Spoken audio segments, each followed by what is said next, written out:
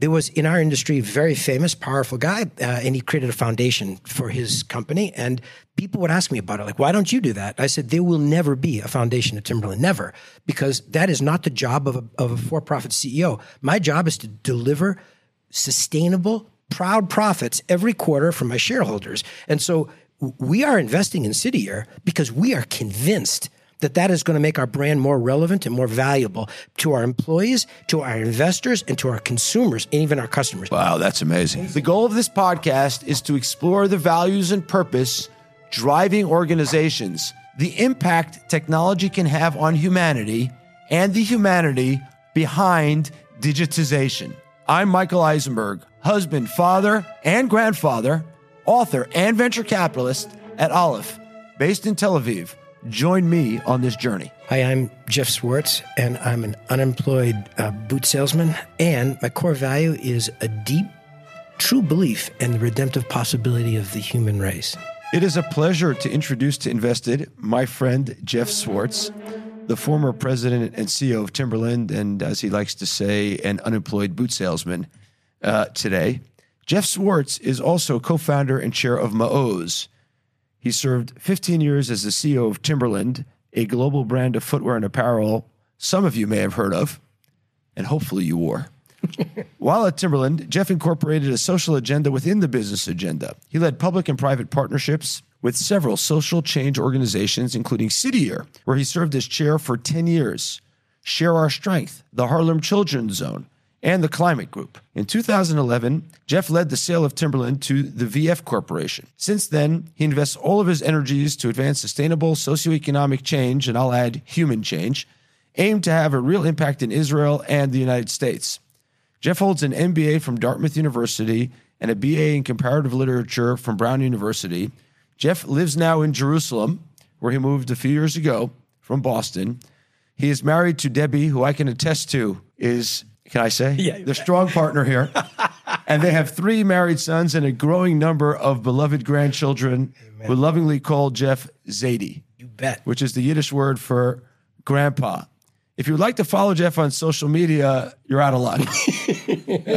He doesn't have any social media accounts, and we'll get to talk more about that soon. If you want to actually follow Jeff, take a couple of energy bars in the morning and keep running because it's really hard to keep up. And with that, I'm trying to remember, the team setting up the podcast asked me, how do we know each other? And I think I remember, but I'm not 100% sure. So how do we know each other? I remember when I met you the first time, you showed up in a station wagon in the Shetach way up north. It was the Shetach is like the hills and the Badlands. Yeah, like exactly, not the city. And I remember horses. This is a terror of mine. There were horses. It was a Hashomer Chadash day, and Yoel Zilberman, who's the founder of this organization, was doing his thing, and it involved me getting on a horse. And I remember you were the only one that would speak to me in English, which I was grateful for, but that was it. It was like, hi, nice to meet you. And then you climbed on the horse like you were born on a horse. I was not born on a horse, I promise you. Well, ask my children. You pulled it off, and I'm still recovering from the trauma, not physically, but emotionally. That was not a good day for me. All right, so we met out in the fields on horses, and that was a day where we were both at a volunteer organization, which I know you spend a lot of your time doing, and we'll come to that in a second. But before we get there, how does your day start? I know it starts somewhere in the early morning, middle of the night, but take me through your day. I like getting up early because... What time is early? So if it's much before 4, I get some stick from the boss, but I'm kind of out of bed around 4, and the reason is... It used to be, before all the technology stuff, it used to be an hour or two where, honestly, it wasn't self-indulgent to not be connected. You just weren't. Timberland's business was all around the world, so it wasn't that folks weren't awake, but you needed a telephone, like a landline. And eventually there was BlackBerries, and it got less lovely. But from 4 to 6 was kind of time where you could learn quietly, which was something really precious to me. And then, I used to do my workout when I was a younger human being earlier in the morning because it just felt like you were not alone, but you weren't on the clock. It was like a time to breathe and think a little bit. So I get up here in Jerusalem I sort of follow the same routine. I learn, and then I work out, and then I pray and go to work. And what do you learn? Study at 4:00 in the morning. I'm a sacred text guy. I'm a self-taught fellow. I grew up in that formal tradition, but when I was in my 30s, which is right around when electricity was invented, I ran the New York Marathon. That was a long time ago, and I don't want to bore you. I watched the New York Marathon for what it's worth a few times because I grew up across the park from the New York Marathon. Yeah, but I don't know why, but it was just like a goal that needed to be achieved. I don't know why, so I ran. And when I got to the end, Debbie said to me the equivalent of like, I know the way you do it. You invest in this outcome. It's the most precious thing on earth. And then the instant you achieve it, it's like it never existed before. And you're looking around for what comes next. And she said, why don't you try something that doesn't have a terminus? Why don't you think about this idea of learning? And I was a pretty good learner, like in classical work hard, take a test, get a grade. But that's not what she was talking about. She was saying out loud, like, what if you actually opened yourself up to something that is differently delimited? And so she can't explain why to this date. She gave me this box full of books, which included a medieval commentator on the Torah, the Ramban, in English. And I took a look at it. I was a literature major, as you said, and I was always interested in things written. And I could not believe, honestly, that the text, I had read the Bible, right? Because isn't every Western kid read the Bible? So I'd read it in English.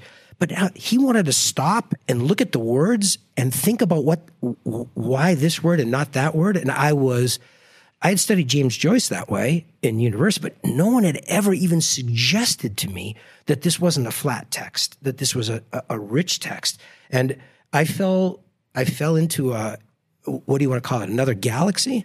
And so since then, 1991, I sort of start every day by learning. For how many hours? It depends. On a day when I'm visiting with you, I tighten down that because I said to myself, I'm going to be on time and I'm going to continue my learning with Michael in a different way. Oh, no. So you moved to Israel 2 or 3 years ago now at the height of the pandemic. And we talked about it when you were moving. But why did you move? I came to Israel in 1974 when I was 14 years old with my parents, who were and are Zionists in the sense where that term used to be a term of pride, not a term of fear, and not a term of politics. Even it was an ideology of it was a big deal to them.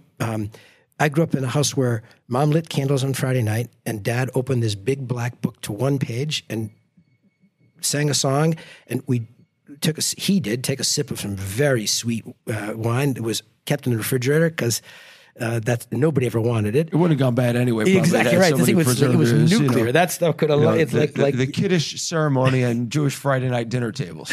That wine is like spent nuclear reactors. The fuels that they'll never decompose. And then we would do whatever we did, and so was it a Jewish household in that sense? It was, but. Mom dragging me to like Israel Independence Day marches when I was a little kid. That's the last time I've gone to any kind of a outside protest.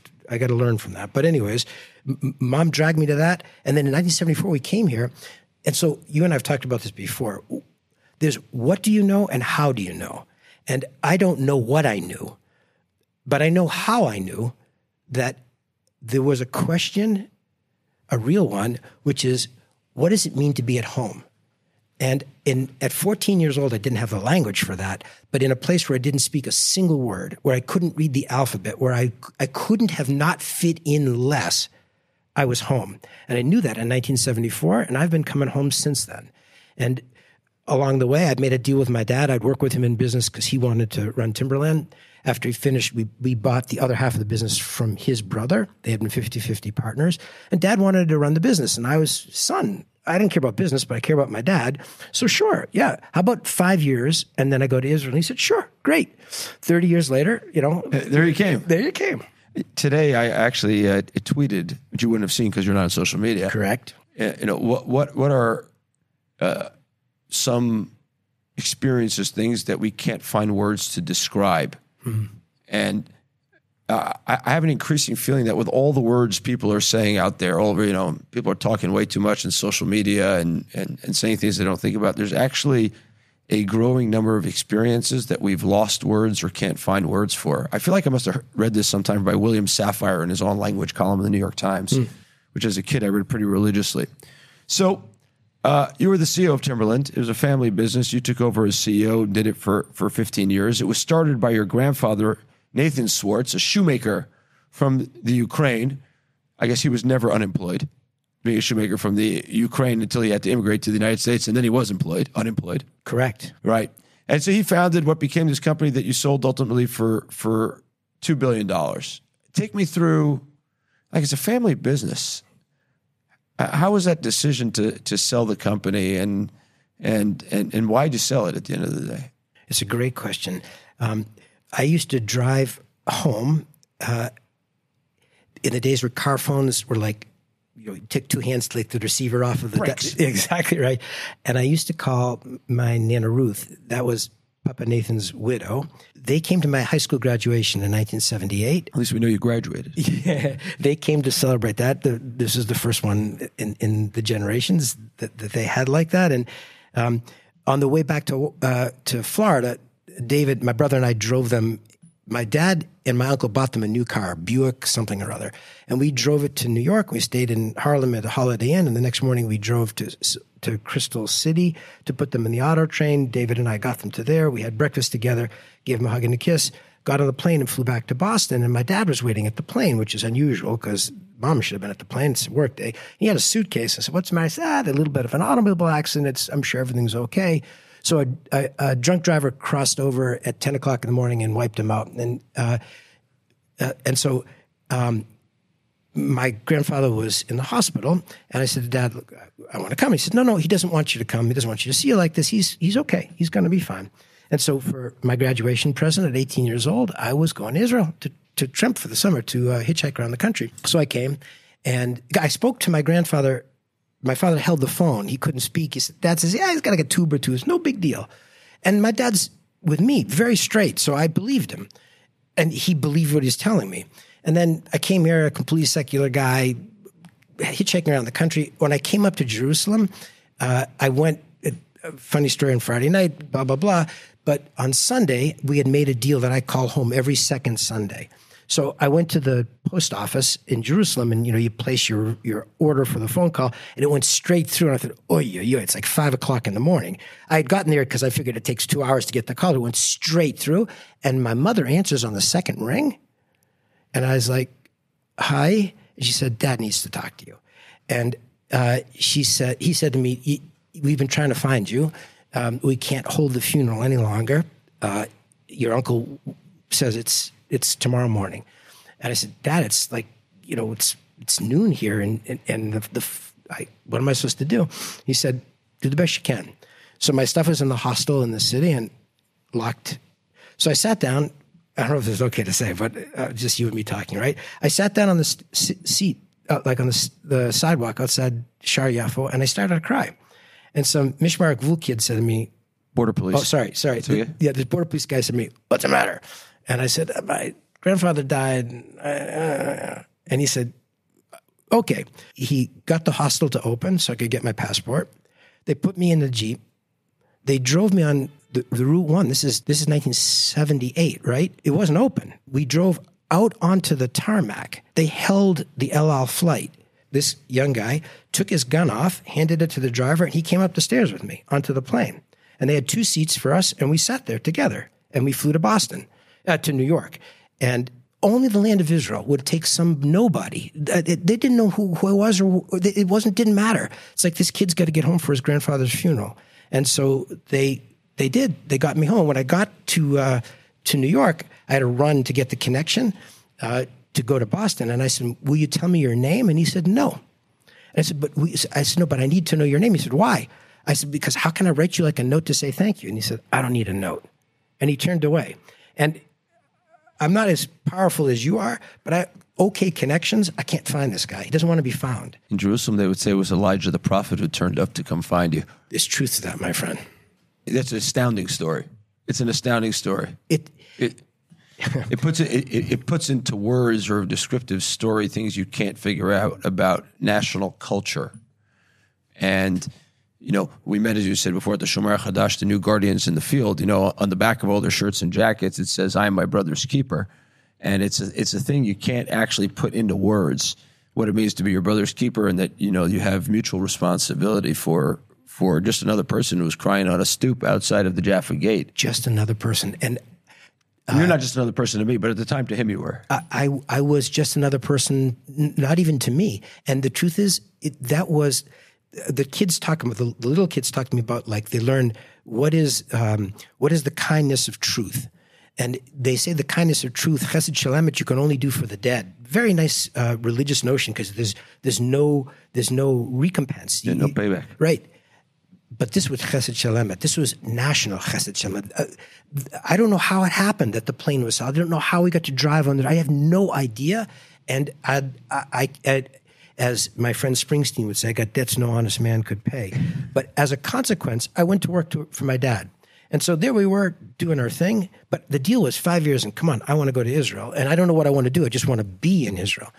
So then we got involved, and it was because it's all our family's net worth.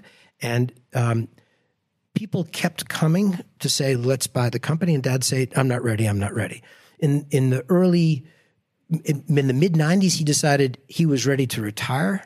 Don't know if, in fact, he was, but he said he was. And so he went to Florida, and I fell for it. I shouldn't have. But through time, it became a source of pain for both of us, because Dad spent most of his time in my office when he wasn't running the world. And now he wasn't in my office, so I didn't have him interrupting the vital work I was doing, but I also missed the heck out of him. But then I realized I couldn't talk to him about business, because every time I talked to him about business, I was making him anxious. He wasn't here to fix it. So he was in Florida with my mother driving him crazy, or vice versa. And so I realized I shouldn't talk to him about it. And so I started to get differently lonely. And so I talked to him about it quietly at the barbecue in Florida. And he said, he's a practical man, Michael. He said, well, it has to be a fair price. I said, yeah, I get all that stuff. And then they called, and I called him up and I said, do you want me to have the conversation? And he said, well, as long as it's a fair price. I said, no. I'm asking a Jeff and Dad question. And he said, grab it. And I said, okay. So we negotiated for a long time. And when it came time to actually make the sale, the day of this transition, we had this Timberland service event. And he said to me,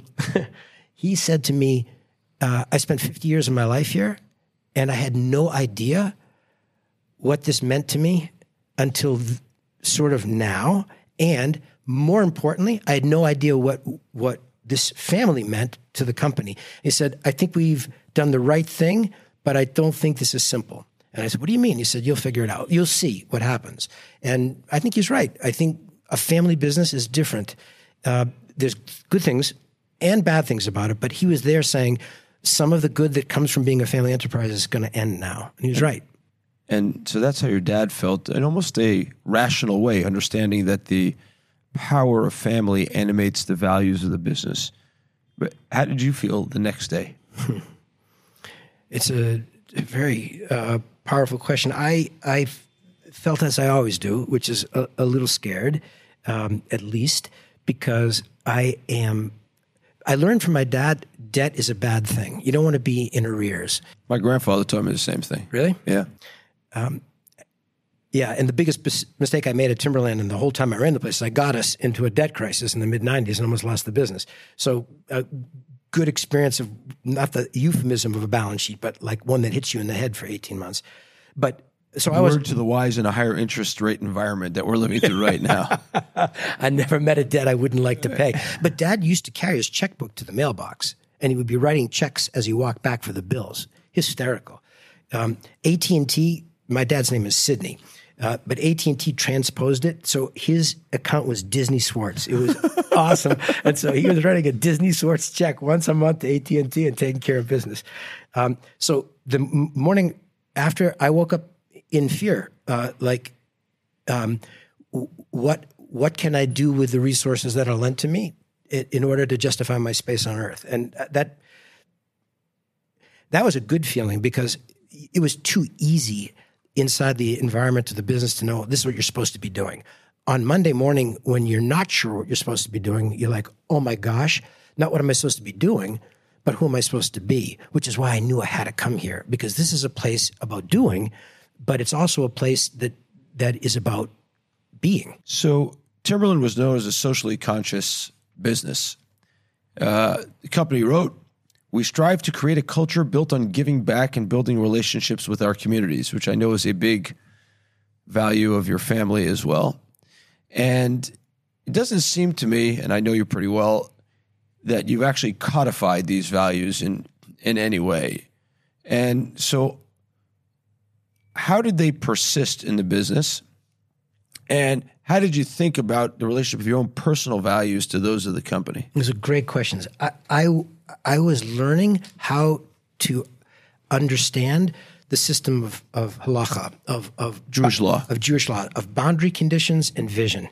And so really my first real experiment with that in an external way was in this context of how does our enterprise be accountable for our social impact? And so I tried boundary conditions.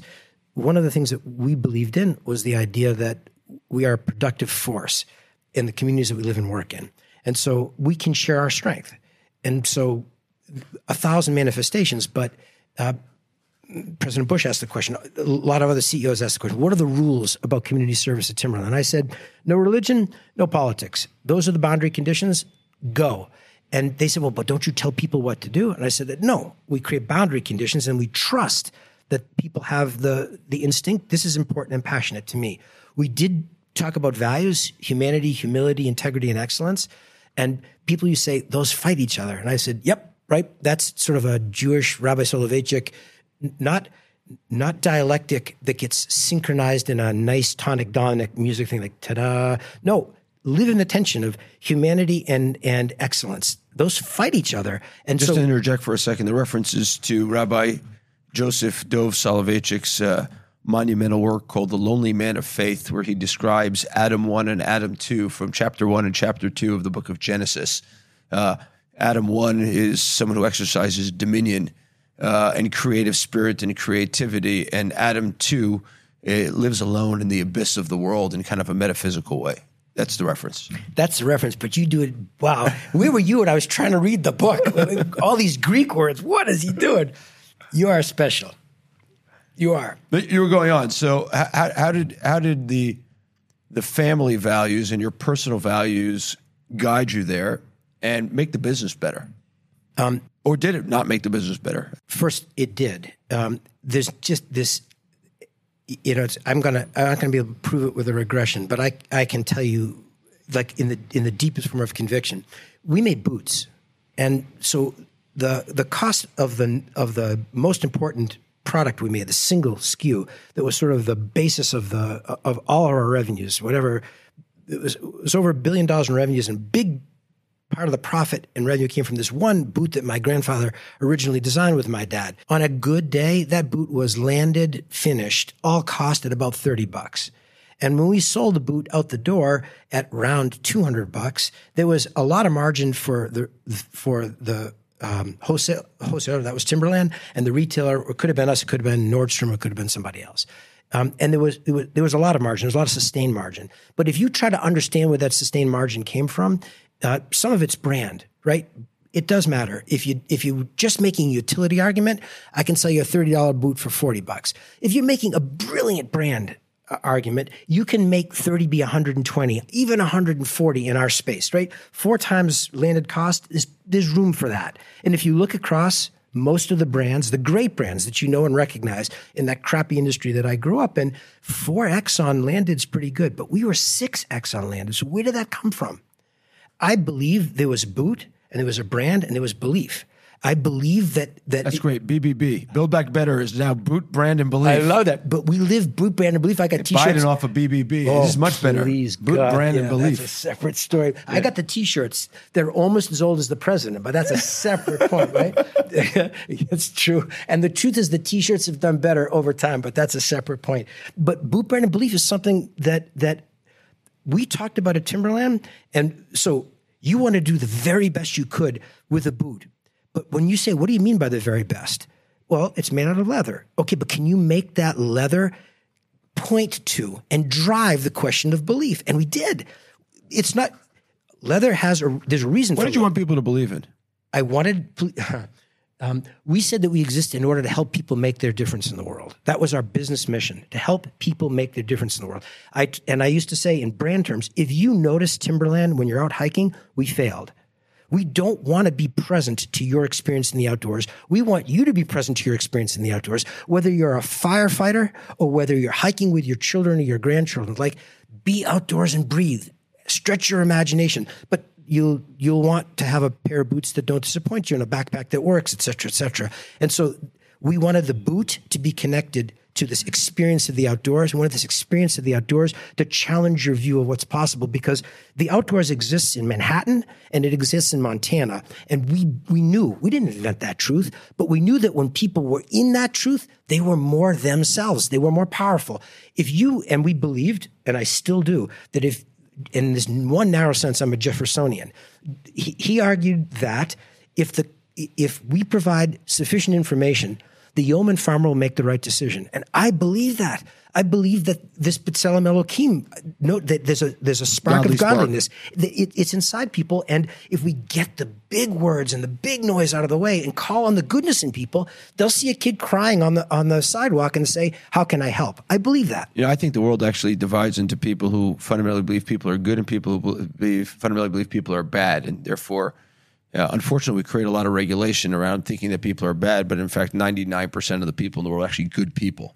And if we bring out the best in them, they'll do amazing work. But I want to come back to the point, because I think the way you described so passionately what happened at Timberland, it was very, very aligned with the business model, which is I sold boots that gave you, or backpacks that gave you a great outdoor experience, and I believed in you to be empowered to go do your best work by kind of embracing this kind of outdoorsiness and nature. There's a lot of corporate social responsibility today, which is, excuse the term, I'll pollute here and plant trees there.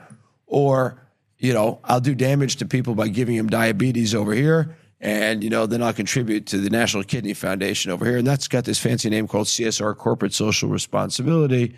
I have some other choice three-letter algorithms to think about it. CYA might be one of them. So how do you think about corporate social responsibility kind of writ large and what it's become? Larry Fink's built the kind of largest money management tool on the company on the planet, BlackRock. They got behind this ESG thing, which has now become Bonton, and nobody can even measure ESG. You have these outrageous, ridiculous metrics for ESG. No one knows what the hell it is. So, how do you think about corporate social responsibility, ESG, CYA? I had a executive here in Israel, a woman that I respect a lot. She said, I really appreciate the regulatory kind of paroxysms that come. You look at this industry and you don't trust us. You think we're all bad corporate people. And so you pass all these laws and you think it's going to make it easier and fairer. And actually, she said, if I wasn't a good person, I'd simply laugh out loud because I have a very big legal department. And so when you pass all these lovely regulations, ESG, ABC, PDQ, CYA, I can comply.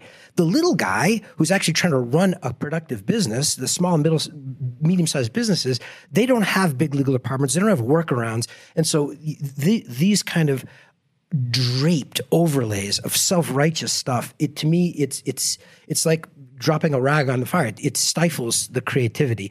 There was, in our industry, a very famous, powerful guy, and he created a foundation for his company. And people would ask me about it, like, why don't you do that? I said, there will never be a foundation at Timberland, never, because that is not the job of a for-profit CEO. My job is to deliver sustainable, proud profits every quarter for my shareholders. And so we are investing in City Year because we are convinced that is going to make our brand more relevant and more valuable to our employees, to our investors, and to our consumers, and even our customers. Our customers, by the way, were the hardest. The retailers in the middle, they had little connection. But like on 9/11, Mamash, on the day of 9/11, we were in Manhattan. And we came out of the fancy hotel, and the security team called me and said, we want you to get out of Manhattan. I said, that's good. We was going to the Bronx anyways. So we went to PS 11 in the Bronx, the Clara Barton School. It's now closed in Richie Torres' district. And there was Richie Torres is a Democratic congressman from the Bronx. From the poorest district in the United States. And a wonderful guy. And a wonderful guy. Congressman Torres probably wasn't even born then. He's so young, but who knows?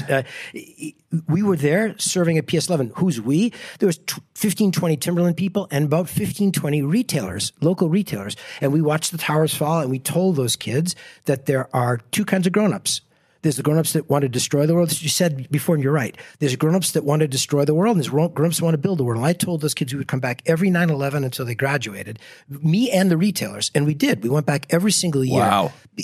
But those retailers knew that their business was better because they weren't selling stuff. They were actually, my dad used to say this when we go into restaurants. He'd walk in and go, this is not going to be a good meal. I'd say, why? He said, the owner's not here. I said, how can you tell? He said, you can smell it. I said, Dad, how do you know? He said, there's no belief here. There's like a place I can get a hamburger at home. I want a place where the guy wants to make me a hamburger. It's his hamburger.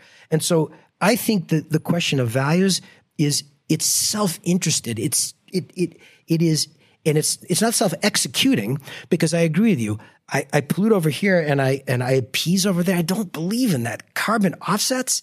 It's like, didn't we have like a revolution, Martin Luther, about this idea of buying forgiveness? Yeah. As opposed to earning it? So you and I together are invested in a company called Rise Up, Aleph and Swartz Enterprises, or the Swartz family, or Jeff Inc. Mm-hmm. Rise Up, for our listeners, is a company that promotes financial efficacy. They started in Israel because, as Yuval Sammet, the founder and former chief product officer of Klarna, the Swedish payments juggernaut, like to say, I grew up poor in Israel. I came to solve that problem of financial self-efficacy in Israel first, and now it's expanding, of course, to the UK and to Spain and to Holland. I think Yuval is today actually in London. Wow. Yeah, with our first set of customers there. Wow. So Rise Up is a cash flow management tool that initially appears in your WhatsApp. You connect your credit card and your bank account, and it, using AI, learns to tell you how much money you have to spend till the end of the month. It just reminds you. Now, this is a tool, to your point. It's a utility. It's like a good boot. But at the same time, this massive community of tens of thousands of people have formed around this, almost such that it's a movement to enable people to become financially independent, go from debtors to savers, and then investors. And thousands and thousands and thousands of Israeli families have already come out of debt due to Rise Up. What attracted you to Rise Up, and why do you think it's such an important company in Israel and globally at this point? So one thing you taught me, one of the many things you've taught me, is it's about who, not about what. And so the first thing that attracted me to Rise Up was you. The second thing that attracted me to Rise Up... I don't even work there. No, but the second thing that attracted me to Rise Up was Yuval. And it had a weird name. It wasn't Rise Up. It was like some weird thing, some techie thing. Yeah, it's a bad name. It was a bad name. Like the dude is focused on... Israelis don't roll out of bed and preach branding. It's not very Israeli. Some are missing from the culture, but okay, we'll get there someday.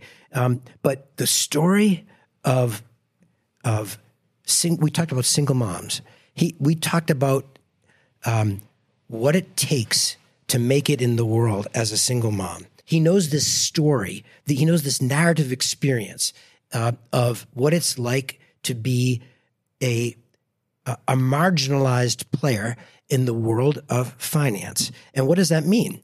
And so the question of agency sounds very intellectual, but when the day is done, what you said before is right. For-profit, the profit instinct is amoral. It's not immoral, nor is it moral. It's amoral. It's buy low, sell high.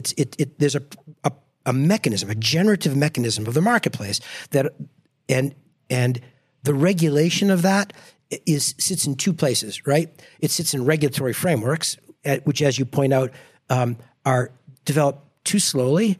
They are sclerotic on their best days. They are political on their worst days. And so the net effect of them is they neither regulate nor incubate or accelerate. They simply obstruct. They don't create the moral cast that you wish the marketplace would adopt. And so that pretty squarely leaves it back to you as the operator. You sit there and you ask yourself, what do I do? Yuval told stories in the formation of this idea about people rising up. Now, to me, that's it's not noble. That's exactly what I told you about. He wants people to make their difference in the world. He's not telling you how to spend your money. He's not preaching at you. He's saying, let me put you in a place where you can make moral choices. And you know what? At the end of the day, if we can put you in a position where you can make a broader selection of choices, world's going to be a better place.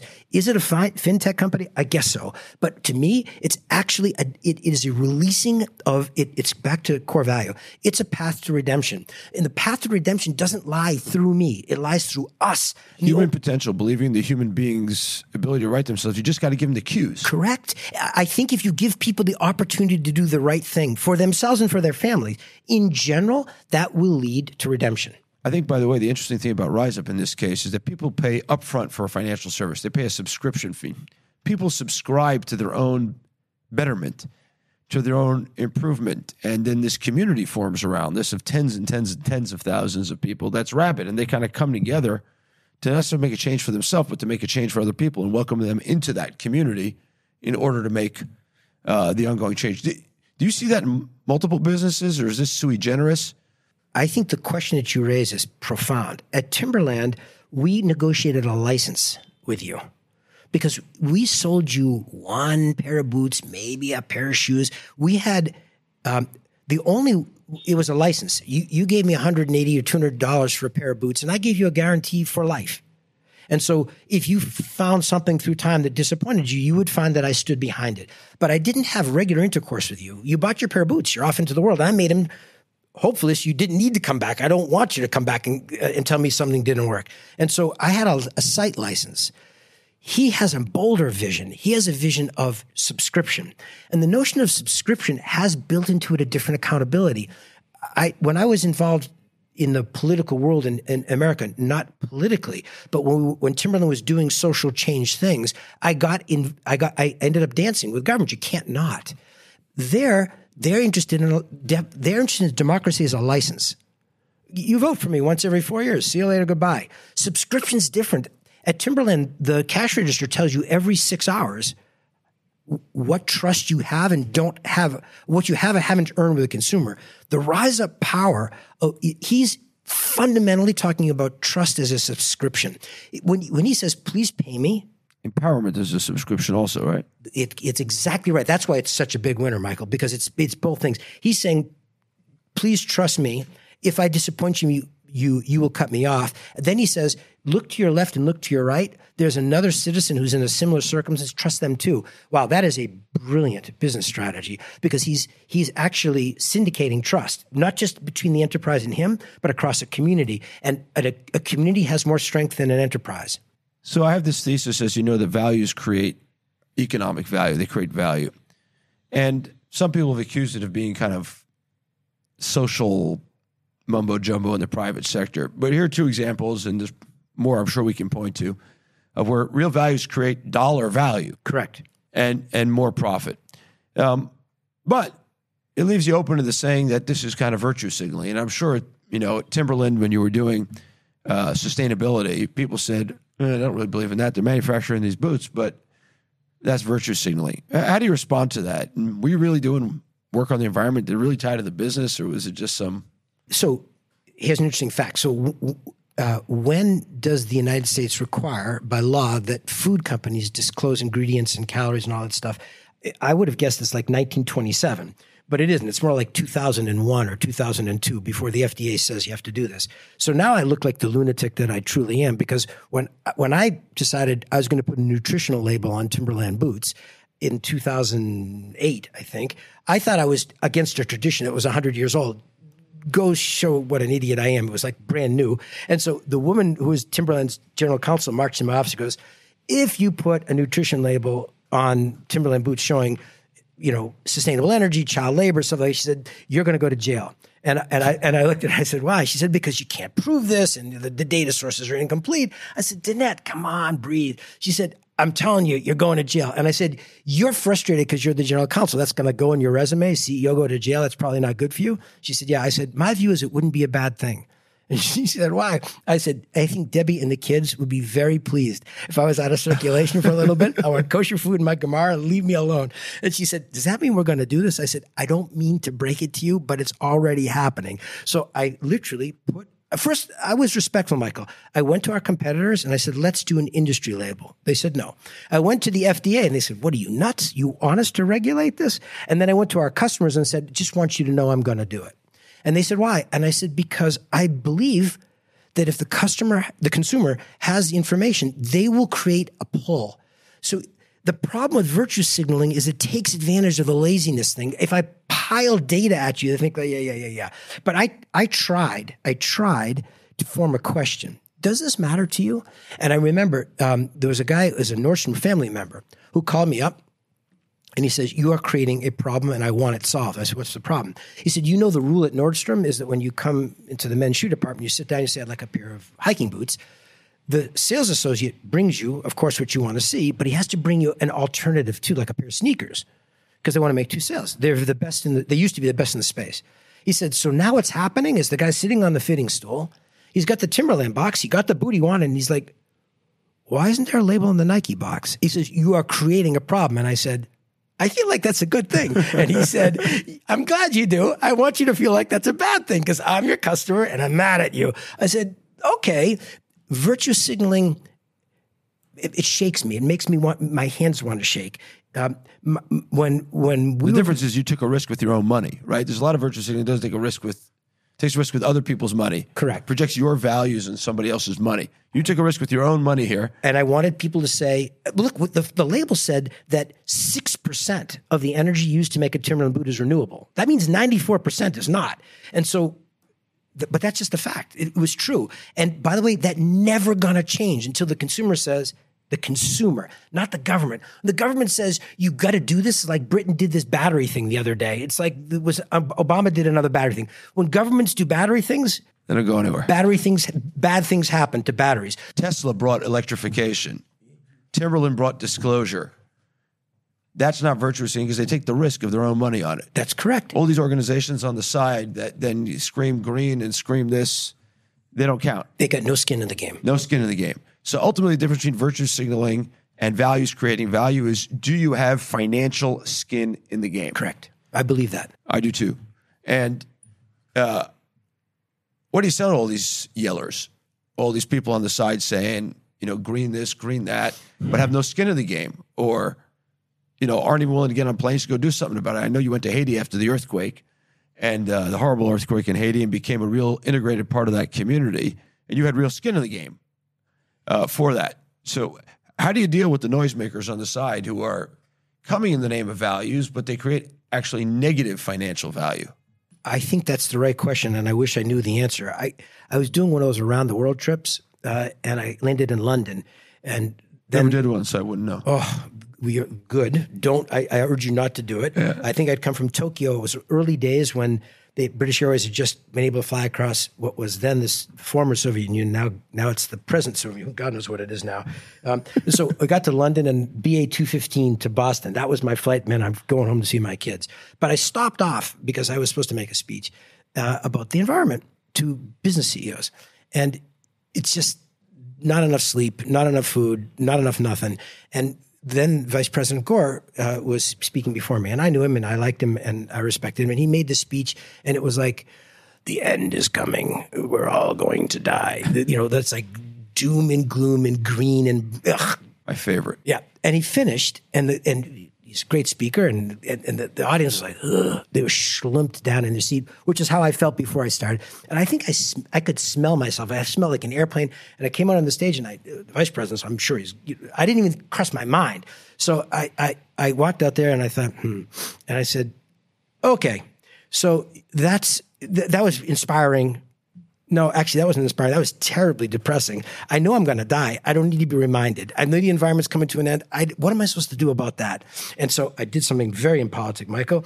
I looked at the room and I said, question, anybody here running a real business that doesn't want a cash on cash capital investment return in a year? Anybody here doesn't want one? Raise your hand and then be prepared to explain yourself. So they look at me because it was not very corporate. And I said, so I can keep this short, which is good for you and good for me. Change the effing light bulb. And I probably sort of stretched out the adjective a little bit longer than I might have. I don't think I said effing, but I think I actually said a bad word. I just overtired and I realized, in a British audience too. And they looked at me like, what? And I said, let me just tell you the story of the lighting at the Timberland headquarters. We took low ballast sodium overhead lights. We switched them out for high LED, blah, blah, blah, blah, blah, the quality of light, blah, blah, blah, blah, blah. Look, it is a fact that we just took 16 trillion tons of crap out of the air. Interesting. But I'm telling you, in electricity savings, cash on cash, this is an annuity in my ceiling. And so I don't know if the world's coming to an end. I love the vice president, but that's over my pay grade. What I'm charged with is to earn return for my shareholders, change the damn light bulbs. And I walked off after a 10-minute speech. And here's the problem. It was a 10-minute speech. It was supposed to be like 45 minutes. I walked off into the wings and I run into a Secret Service agent. And I thought, oh no, is he still there? The vice president says to me, that was passionate. I said, yes, sir. Nice to see you, sir. Oh my God, let me kill myself. But that was a conversation. What I want to say to the yellers is we're talking about the wrong thing. Like, what can I do? What's the agency that's in my hands? And that was a Citier lesson, right? That's the famous starfish story. The little girl on the beach with her grandfather, all the starfish get washed in. She bends down. She tosses one back. He says, the sun is out, sweetie. They're all going to die. She said, not that one. Not that one. I put that one back in. And so we did 15 things about the environment, 13 of which were probably shoveling the tide with a spoon. It was important to do it. We changed the way the industry thought about it. And look, you taught me this again. This is the world of technology, which I didn't and still don't understand, which is that open source is a powerful thing. The reason Timberland was successful with solar energy was because the nasty people at Patagonia came to laugh at us. Literally, the guy came in the front door, the CEO, not Ivan Schwernauer, who was a tough guy in his own right. This guy was currently the CEO, and he said, how come there's no solar here? I said, we're in New Hampshire, handsome. And I said, it's like the sun is 2 days a year. And he says, but now he was embarrassed. So he said, well, in Ventura, which is where they're headquartered, we have the California program of blah, blah, blah, blah, blah. And the Timberland guys are watching. They see Jeff like sort of smiling. And so as soon as Mr. Self-Righteous hit the highway, I said to guys, what's this government program in California? And so we had a giant warehouse in City of Industry. They may still have one there as far as I know. And when you fly into City of Industry, which has its own airport, you can see nothing but white roof as far as your eye can go, except you could always find the Timberland warehouse in the early days because it was literally a giant solar collector, paid for, by the way, by the Republic of California taxpayers, the Socialist Republic of California. But as a CEO, I got solar energy to power my thing. Grace of Pasadena, like I'll take it. Thank you very much. And I got to meet Governor Schwarzenegger.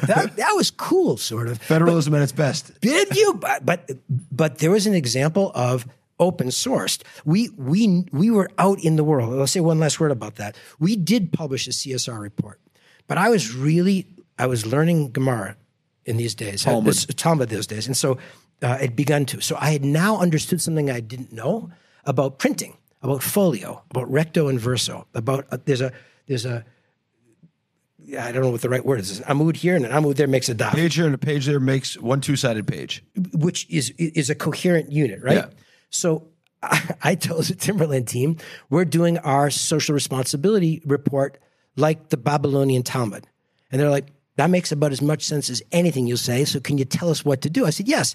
I want you to print the right-hand side and leave the left-hand side blank. And they said, that's a waste of paper. I said, no. I meant you don't write the left-hand side. I want you to, whatever is the issue on the right-hand side, environmental stuff, corporate volunteerism, I want you to go find somebody who is a competitor or a critic and give them the other page. And my rule is simple. If they say things that are not fair or that are not factual, we'll leave it blank. We'll say this place intentionally blank because we couldn't get an honest critic. But I went to Chouinard at Patagonia, the founder of Chouinard, and I said, I know you don't think we do enough for the environment. Here's what I'm writing on my side of the page about what Timberland did. The left-hand side of the page is yours. Wow, that's amazing. And he said, you're out of your mind. And he's a tough guy. And I said, just if you say things that aren't true, I won't print it. And he said, oh no, I'll stay way inside it true. And so he did. And you know what the reaction of the consumer was? Shame on you for not doing these things he said. And my reaction was, you're making your difference in the world. Like, you're going to hold us accountable for a higher standard of environmentalism, like, organic cotton. We weren't using organic cotton. Yvonne said, you heathen, you destroyer of the universe. Okay. So we blended in some organic cotton, and I went down to Walmart and pitched David Glass on why he ought to use organic cotton, and they did. That was the power of inviting them. Business. Stop yelling. Come talk to me. If you got a suggestion, like, give it a shot, because I have self-interest to listen. I love that. You coined the phrase, you told it to me, doing some work I was doing, market caps close social gaps. So you got finished with Timberland and you started investing. And you've even made some successful investments. What are some of them? I hope Rise Up is one of them. Rise Up too. Yeah. All LPs hope Rise Up is as well. Amen. Look, you know, I'm not saying that you don't know. I follow you. You are the Oh, come on. You were a good investor before you met me, and I've only taken you down since then. I was in a single stock for 30 years. That's not a very sophisticated investor. But you're a man of belief. Yeah. So do you invest behind this notion of market caps close social gaps? Yeah. You continue to. I believe that every single dollar of our wealth we should be deploying that way. Market against companies whose mission is to create massive market caps. And as in through the process of creating market caps, they will close social gaps. So you've been in the Oval Office. You've been in rooms with politicians and powerful people. You've seen how the sausage is made, to use Churchill's famous line. You've also hung around the horses and the social entrepreneurs. Where do you feel more comfortable? When I look around and I ask myself, like, where do I want to be? With who do I want to be? I want to be with people who are Teddy Roosevelt in the game against this notion. And every person I mentioned was a social gaps person. But what you taught me, and what I continue to believe in the deepest way, is Yuval Samet's in that category too, and Roy Adler is going to be in that category too, and Daniel Schreiber lives that. And Daniel Schreiber, CEO of Lemonade, Roy Adler's now the CEO of Santa, and Yuval Samet again is the CEO of Rise Up. Yeah. At Yonatan Adiri at Healthy IO, it's about human beings who believe that the generative force of the marketplace can cure human pain and suffering, can create redemptive possibility. Those are the people that I want to be with. And how does it make you feel to be in the Oval Office or the Prime Minister's office? My fears and insecurities are so profound, it's funny. Like, how long can you go without breathing? A whole Oval Office visit.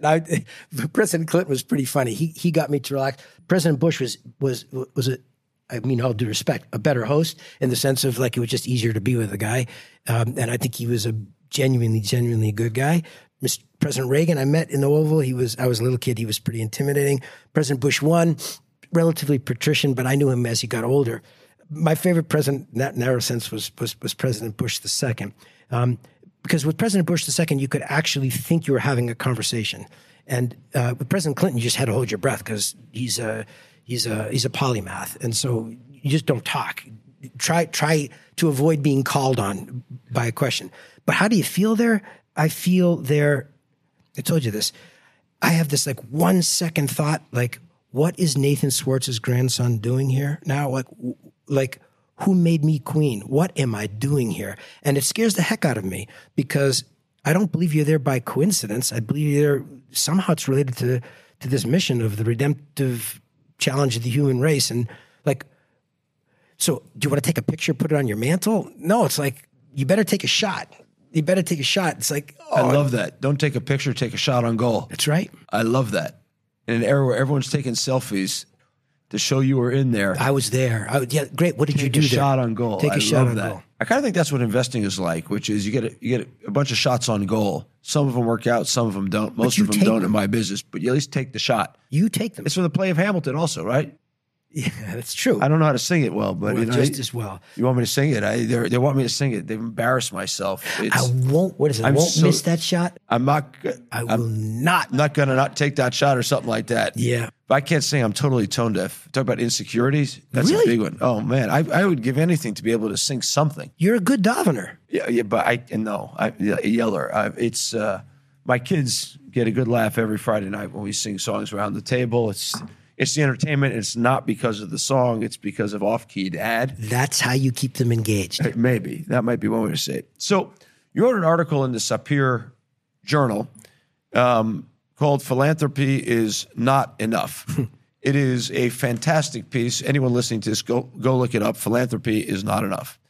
And so what's the difference between philanthropy, in which lots of families, foundations, trusts are engaged in, and the Hebrew word tzedakah, which is the Jewish form, kind of, but not of philanthropy. What's the difference? To me, it's as simple as this. Philanthropy feels to me, with all its goodness, as a self-driven notion, and tzedakah is commanded. It is. And the fundamental difference is you could imagine that it's yours as a philanthropist, and you can't imagine it's yours in the context of tzedakah. At least that's how I frame it in my mind. We use language in our family of this is lent to us, and we owe on this. We owe a return on this. It's not ours. And my grandfather used to say this. He said money. He used to say he didn't have any money. He went bust twice. He was mamash. He was like a shetacha. He was feet on the ground. Never. There was no illusions in my grandfather. He says money's a tool. Boots on streets. Boots on streets. He says use money as a tool for good. It's a piece of paper, or it can be noble. It's not yours. It's specie. How do you use it? So very nice, and I learned that from him. Tzedakah to me is a religious imperative, and the Is it a human imperative or a religious imperative? Tough one. There's an ambiguous phrase, a hard to understand phrase. The Ramban Nachmanides says that God told Moses to give people a moral and civic framework to operate in, and he makes the argument that even before sacred text is revealed, even before the Torah is revealed to the Jews, they're told that you need to operate with a moral compass. And on its face, that can be disconcerting. It was at first very disconcerting to me. And a friend made it simple for me. He said, your moral compass isn't a human invention. That is B'Tselem Elokim. That's the godly spark that's given to you, that you have a moral compass. And so if you get in your own way and you can distort it, you can overwhelm its magnetic field. So I think tzedakah is a religious and a human, but I don't think those are separate points. You also wrote in the article that tzedakah comes from the word of tzedek, which means justice. And there's a commandment, tzedek, tzedek, yerdov, justice, justice, you shall run after. Pursue, that's right. You should pursue, right? And is there a difference between philanthropy that is based on giving, almost voluntary giving, and the need to pursue justice? Yeah, because I'm over my pay grade, so you can laugh. But I think the fact that the verse says pursue justice has a built-in, it's an amazing message. It doesn't say achieve justice, because it's telling you that's divine. Human is to pursue. It's not yours to give. It's not yours to solve. It's yours to pursue. There is an insistence in the framework of the pursuit of justice that it's not a gentle humility. It's a fundamental humility. You don't have truth. You're the richest guy in town. You have all these funds that you can bestow out of your goodness. Please do that. Better that you do that than you don't do that. But that is very different than second yourself to a system of justice, because the system of justice is not yours to control. A philanthropist can. That's the golden rule. He who has the gold makes the rules. And we see in organized Jewish life, we see in organized communal life all over the world that moral authority correlates too often in social power to who's rich and who's not rich. And that's intellectually not a consistent point. If you have $10 million to invest in tzedakah or in a for-profit enterprise where market caps close social gaps, where are you putting the money? It's a hard one. In our family, we talk about two imperatives. One is to serve, and the other is to pursue solutions. Because my dad's a big believer in please don't talk to me about solutions. He's hungry. Give him a sandwich. That is not a solution, but that is a human moral imperative. Feed him. And I say, okay, so we have to bifurcate, or we have to allocate between serve and solve. My passion, without fail, in a narrow sense, I'm embarrassed by this, is to pursue solution. So I would vastly prefer to invest in the for-profit company whose market cap will close the social gap. Why I'm embarrassed by that is because there is something magnificently humble, magnificently human, fundamental. I've seen you do it, and I'm not trying to embarrass you, where you answer the door and you give the hungry person something. Yeah, but I'm asking you to allocate $10 million as a investor tzedakah guide. We won't call you a philanthropist because I know you hate that. Thank you. You can only allocate it to one spot. Where are you allocating it? I want to invest in a CEO who's going to fix the food chain and feed the hungry as a result. And make it scalable. Fix the food chain, the most broken value chain on earth. 50% of all the food that's grown in the world is thrown away and people are hungry. You don't have enough money as a philanthropist or even as a Balstaka. You can't feed the hungry by reallocating the crumbs at the edge of the society. You build me $100 billion market cap company that converts food waste into food to feed the hungry. Hungry people will be fed, and you and I can go to the Riviera, which neither of us want to do. Right. For anybody listening, by the way, there's a $10 million check waiting for anyone who can solve the food chain problem and get all that food in a for-profit way back into hungry people's mouths. By the way, we should point out, Roland Fryer, our mutual friend, has investment in a company called Forage, which has kind of digitized the ability to accept food stamps. More than feeding the hungry, even in that case, he's attaching them to the digital economy. Spectacular. Which is a spectacular thing. So I want to move to our rapid fire questions, but before I get there, it was the notorious B.I.G. who once said, "Tim's for my hooligans in Brooklyn," is a line from some rap song, which I wouldn't know because I'm both tone deaf and don't listen to music, and not rap. So Tupac apparently wore Timberlands. Do you have any idea how you got these guys to wear Timberlands? No. Come on, you must. Honest and truthfully, this is the original conversation in our space, in our industry, called crossover. Now that is post facto rationalization. What it really means is you did not understand nor show respect to consumers who weren't your target audience. So we weren't making. If you asked me, what are we doing? Who did we have an avatar for Timberland? Like, who are you building this product for? We did. Is it a 16-year-old kid in New York City? I would have said no. And yet, if you had been maybe making fewer speeches, Jeff, and paying more attention to the marketplace, you would have seen not a trend. You would have seen a relative explosion of consumer demand that correlates rap music and rap music consumer with Timberland boots. And shame on you, Mr. Brand Builder, that you had no clue what was going on until long after it was going on. You had no idea how cool you were. That's an argument that circles. I had no idea because I wasn't, I ain't never going to be cool. But that was a colossal failure of arrogance on my part. I lost track. I didn't lose track. I didn't have my finger on the consumer the way I should have. How does it feel when you see Timberland ads now? Kills me, to be honest. Makes you nostalgic at all, or no? No, it makes me. Today, there was an earthquake rumbler thing at one of these big buildings, and so everyone went running. I wasn't smart enough, but I took the elevator down. It was at Azrieli, and I came outside with my middle son, who is a force, and it's a rainy day here in Tel Aviv, which is an unusual circumstance, and so there was a fair amount of Timberland on the street. And Sam said to me, "What do you think?" And I said, "I'm trying not to see it." And he said, "No, but it's kind of cool." And I said, "It's like Robert Frost, two roads diverged in a wood, and I can barely keep my feet on the path that I'm on. And when I look at that one, I have fear. Like, did I do the right thing? Did I you have FOMO? Is it fear of missing out? It's fear of, no, I would have different initials. Fear of not doing what you're supposed to do. What does that turn into? Okay. Photo? Speaking of that, by the way, you're not on social media. Why not?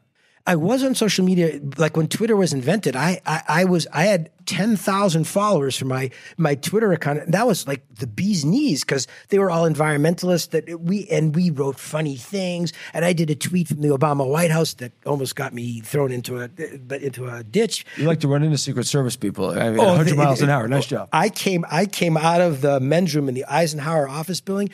Okay, I have to tell the truth because you could find it, I suppose, because nothing can be hidden.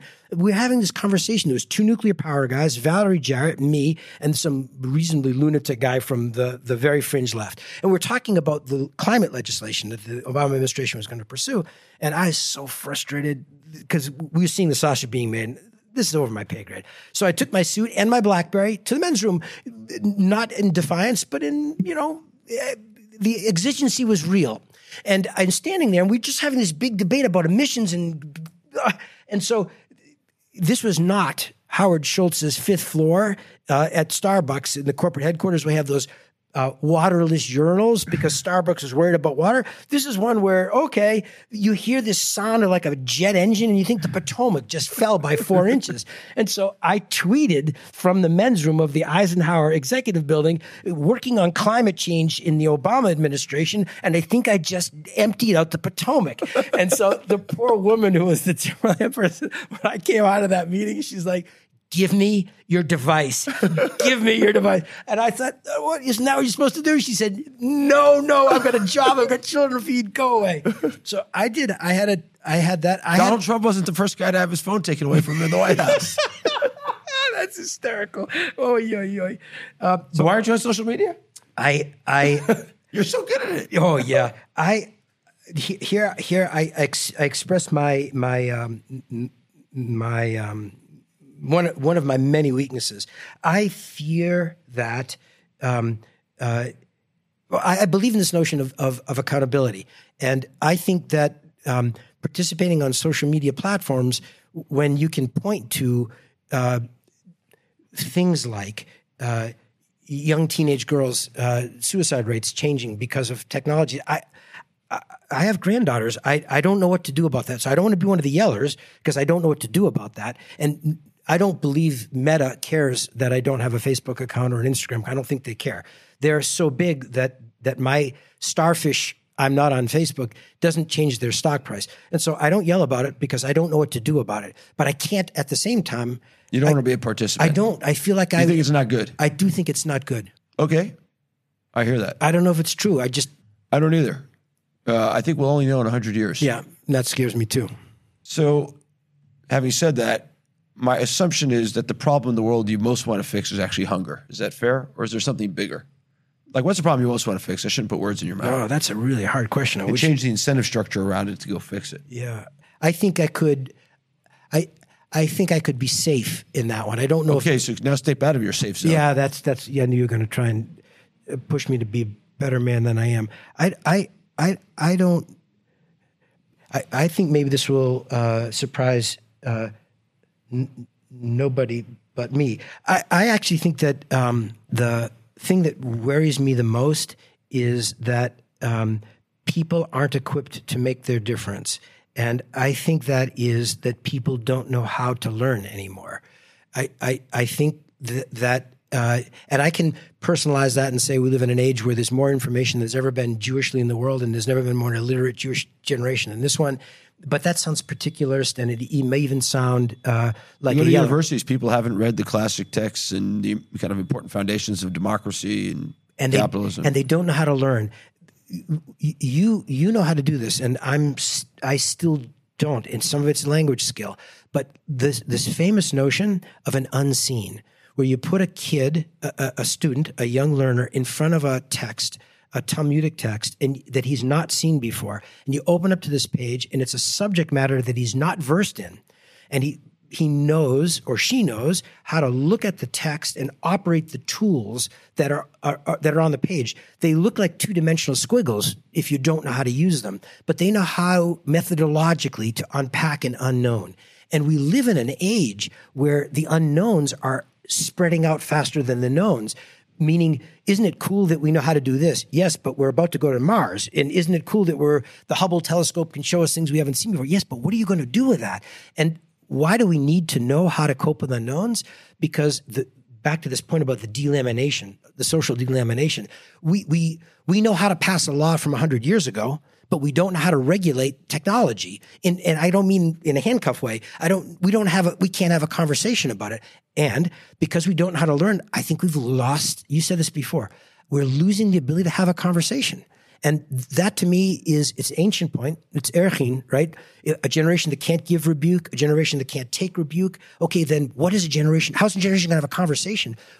If we lost the ability to learn and we don't have the ability to create a language of learning, that is anti-redemptive. I love that, by the way. I think one of the things about being a venture capitalist is exactly that, which is I'm forced to learn a new thing every couple of years because the world of technology changes so quickly. I think one of the powers of technology is it forces everybody out of their comfort zone.